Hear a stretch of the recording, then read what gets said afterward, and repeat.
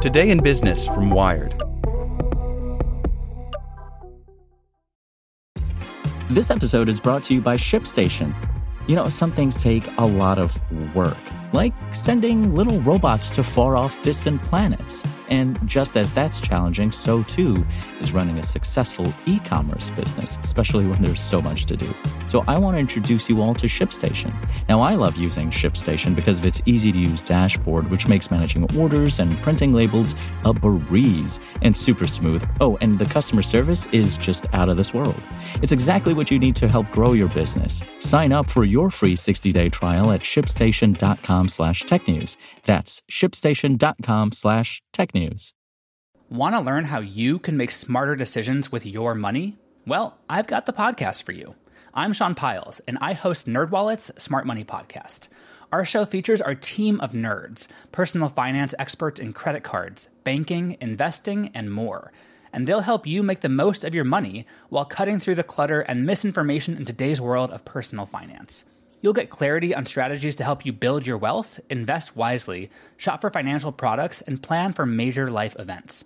Listen to NerdWallet's Smart Money Podcast wherever you get your podcasts.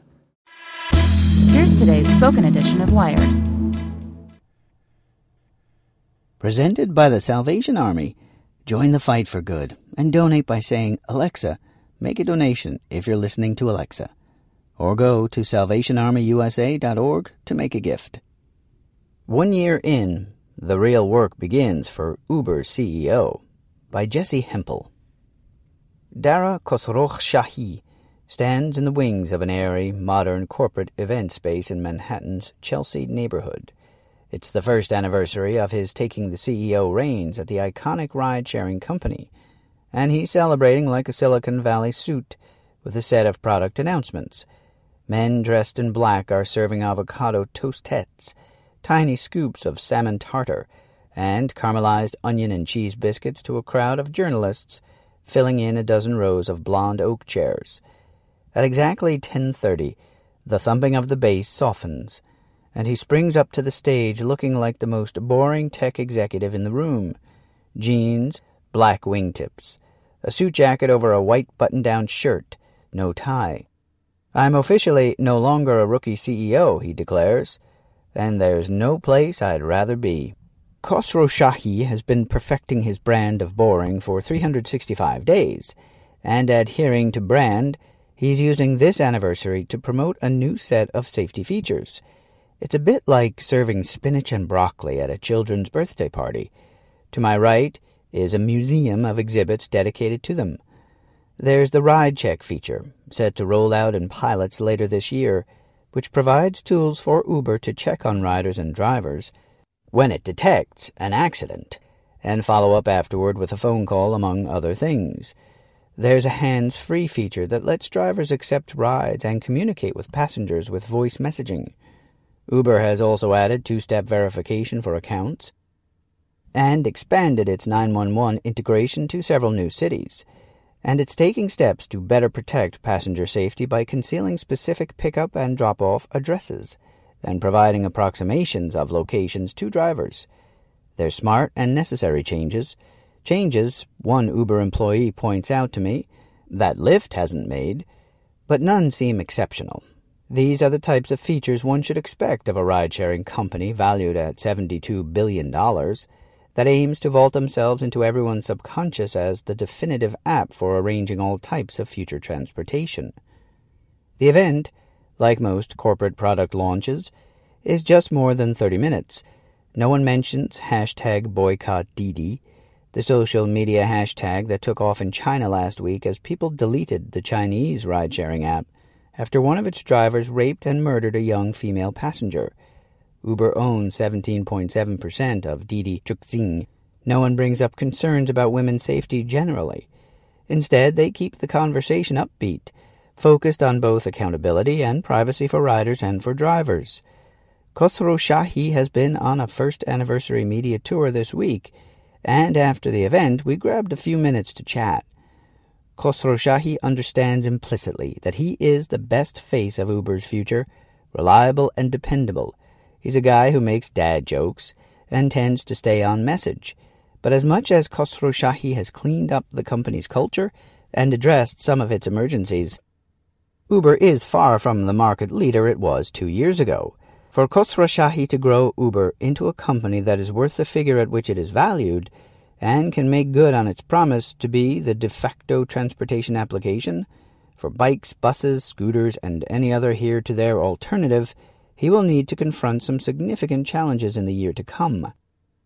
Self-driving technology. After a fatal crash in March, Uber paused its self-driving program and shuttered its Phoenix testing site, before resuming driving in manual mode, with human drivers, on public streets in Pittsburgh in mid-July. In late August, Toyota invested $500 million in Uber for a partnership that will combine the Toyota's car-making expertise with Uber's autonomous tech and ride-hailing platform. The companies have announced plans to develop self-driving Toyota Sienna minivans and deploy them on Uber's network starting in 2021. The company will continue to partner with other companies as well, he tells me. But the very expensive question remains. What's Uber's endgame with self-driving technology? The longer it restricts its testing, the farther behind its peers, namely Google's Waymo, it falls. Khosrowshahi wants to make it clear he's committed to continuing to build the technology, rather than simply partnering with other companies. There are very few companies, you can count them on one hand, that have the operational technology capabilities that we do, he says. And we have the advantage of building self-driving under the same roof. We know what it takes in terms of the skill sets of a human driver to operate our network, and we can translate that into a self-driving or robot driver, so to speak, on our networks as well. Leanne Hornsey's replacement. Uber's human resources chief resigned in July after concerns emerged that she'd systematically dismissed complaints of race-based discrimination.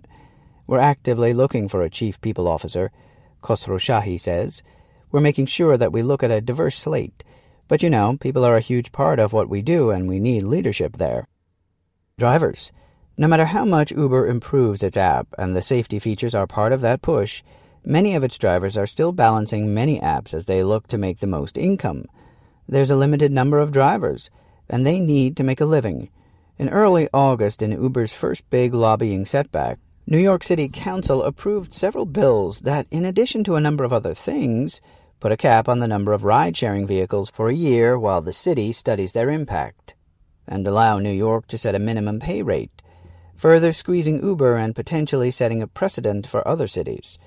Uber fought aggressively against the measure, and a spokesperson told the Wall Street Journal after the fact that the company will do whatever it takes to keep up with growing demand. Lyft. There was a time not so long ago that Lyft didn't factor on Uber's radar. In mid-2016, the New York Times reported Lyft was searching for a buyer. But Uber's great stumble has become Lyft's good fortune. As analyst Ben Thompson wrote in Stratechery, as long as drivers are independent contractors, Uber can't do anything to prevent them from multi-homing, that is, being available on both Uber and Lyft's networks at the same time. Drivers often use multiple apps and will go where the riders go, and, as the tumult of last year unfolded, riders went to Lyft. Writes Thompson, Lyft was ready and able to absorb unhappy Uber riders because they were effectively using Uber's drivers to accommodate them. Uber is slowly starting to shed its image as a toxic company run by an impulsive, bellicose bro. But now it has problems unrelated to image and branding. It's trying to compete in a saturated market in the run-up to an initial public offering. Any misstep or failure to anticipate a market turn might spell disaster. In this context, the safety improvements are significant to Uber. They stand to further differentiate Uber's service from those of its competitors and potentially to win the loyalty of those who worry about getting into a car with someone they haven't met.